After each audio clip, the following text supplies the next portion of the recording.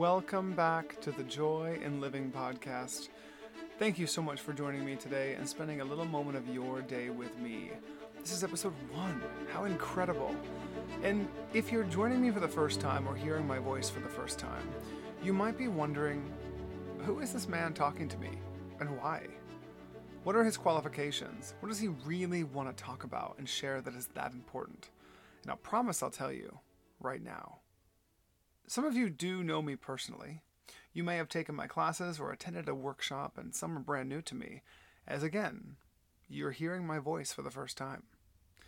If you are brand new, welcome. Let's get buck wild together this year. And my intention here is to share and spread joy through building and fostering this intimate relationship with you. Some episodes I'll talk to you directly, and some will be interviews with powerful people I've surrounded myself with in this life. But back to why I'm talking to you. It is important that you get to know me a little more intimately as we go on. So I want to tell you my story. And fun fact, in my coaching program, those of you who are new, I'm a life coach, we were taught to tell our story in 1 minute, almost like an elevator pitch.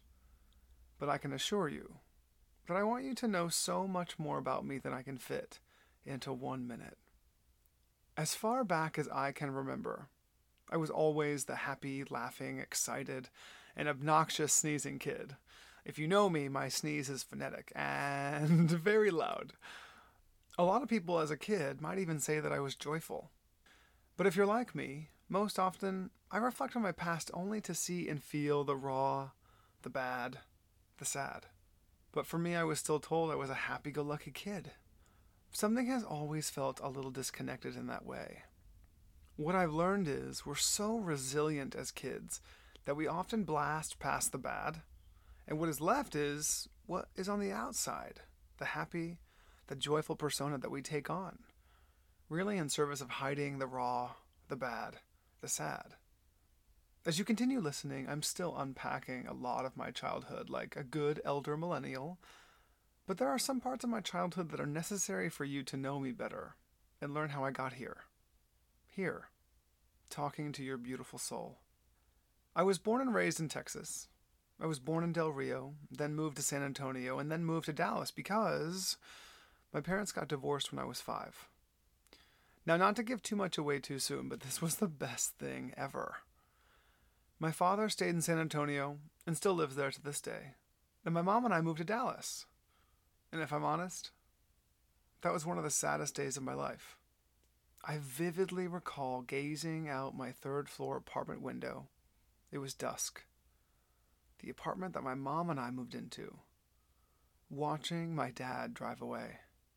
Driving away on Corporate Drive from the Somerset Apartments. And just to break that down, apartments. Apart. That's what it did. This apartment was the solidifying moment that my parents were apart. I share all that because it wasn't until later I experienced my parents were incredibly happier through the divorce, and funny enough, I was too. I don't want to downplay my childhood parental experience here because it wasn't great, if I'm honest. I have a lot of terrible memories of my parents arguing. Arguing at home, arguing at McDonald's, right off the highway of 35 in Temple, Texas. That's where they would transfer me off, from parent to parent. Whew, I do not miss those days. Moving along, I grew up in Flower Mound mostly, and in middle school I began trying every extracurricular activity you could think of, just to fit in. I tried football, which is shocking, I know. I played the trombone in band, and I was the basketball manager for obvious reasons. Cough, cough.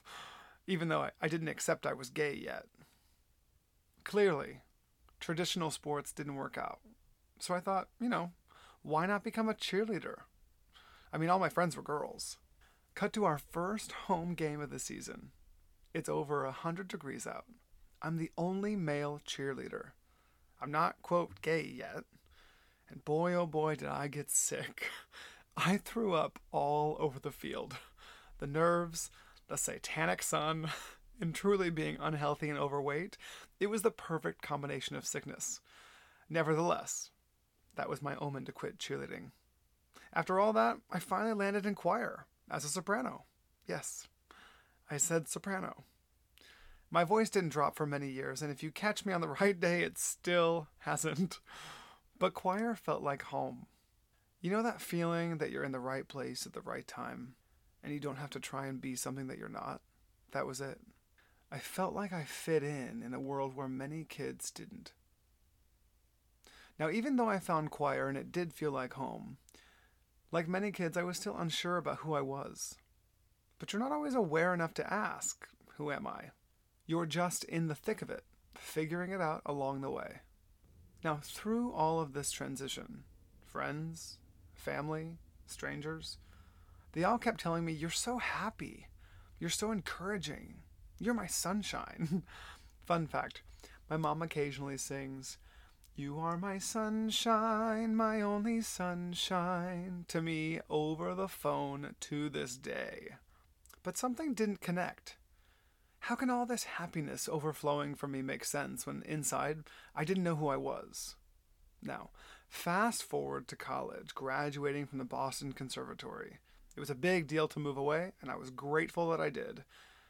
But I still didn't know who I was through it all. Especially in theater when your identity is such a key piece of defining your career, but we weren't exactly taught how to explore it and find it. And after graduating in 2009, I came back to Dallas. I worked in hospitality, I worked in retail, I worked in the salon industry, and then I finally got tired of being overweight, so I turned to fitness. I did all of this while still performing in shows at night. I truly thought at that moment that fitness was gonna be my thing. As a former fat kid, I knew I got this. But the most disheartening part of the process was after getting certified, basically every gym told me, we're not hiring right now because we don't have time. They didn't have time to train me. They didn't have time to teach me. Here I was in this incredible moment of my life that I said this was my thing, and they didn't have time. All that to be said, I have no complaints. I'm just reporting the facts. But I did continue to feel lost. Until one day, a friend called me. It was completely random, and asked if I'd be open to teaching indoor cycling. At that point, I was like, and pretend I'm speaking in all caps, sure, why not, right? By the way, I knew nothing about cycling, let alone indoor cycling. Just because I had thick legs doesn't mean I knew how to cycle. But I got hired in fitness, where I knew at that moment I needed to be. Cut to 7.5 years later, I was teaching at Flywheel Sports. I felt over the moon that I'd found my calling, and I knew that this was where I was supposed to be. And it was. Until... Now, just come with me here, okay? Little backtrack. Years of being an instructor, I was promoted to full-time instructor. I was promoted to lead instructor with the joy of traveling and training instructors all across the country. And then one day, our Dallas locations abruptly closed. This was incredibly traumatic. I still have moments today of processing how it all went down. I vividly remember getting a call from my boss on a Saturday afternoon, telling me that the next Friday was the last day our doors would be open. 7 days. It was like the movie The Ring. You have 7 days. Only this time it was your career, your salary, and your livelihood, not some creepy girl crawling out of the TV. But it felt just as real. Now, I know we've all gone through something like this. It was totally fucked up. I felt like I knew who I was, who I wanted to be, what I wanted to do, and who I was becoming. But then you wake up one day, and you realize you don't have anywhere to go. Your presence isn't requested anywhere, and there isn't money to be made. My hope is, after this conversation, you've noticed I've focused on the various extracurricular activities, jobs, and careers I've had, but little to nothing about knowing who I am.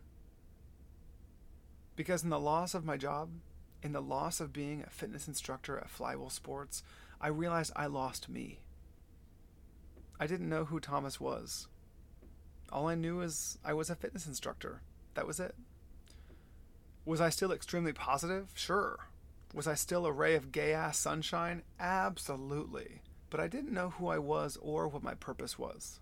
Another realization through this traumatic event was when it came to career and purpose, I realized that everything I had done since I was 16, it was because somebody else told me I would be good at it. I was grateful that I was good at it, but I didn't choose it. That was the cost. The cost was I hadn't chosen any of it on purpose. But it was in that moment I realized, no more. From then to now, I choose me. I choose to be who I want to be and who I want to become. And like many of us during the pandemic, change was forced into our lives. During that transition of change, I chose me. I chose a new career that not only allowed me to be the person I knew I wanted to be, but I wanted to help others do the same. We've all felt lost. We've all felt stuck. And we've all felt like we had no purpose. Becoming a life coach has revealed to me that my purpose is joy. But as you heard earlier, the story of my life hasn't always been rainbows and puppies, although I love both of those very much. I share this because there is so much joy in living, even when it feels like life fucking blows. I am committed to taking you on a journey of life that shares with you the joy in living. We can go on, and we must. It's our joyful responsibility. So let's keep celebrating and joining each other in these conversations. I can't wait to experience where this journey takes us together. So you ready? Because let's fucking go! Alright, until next time, Renergy, over and out.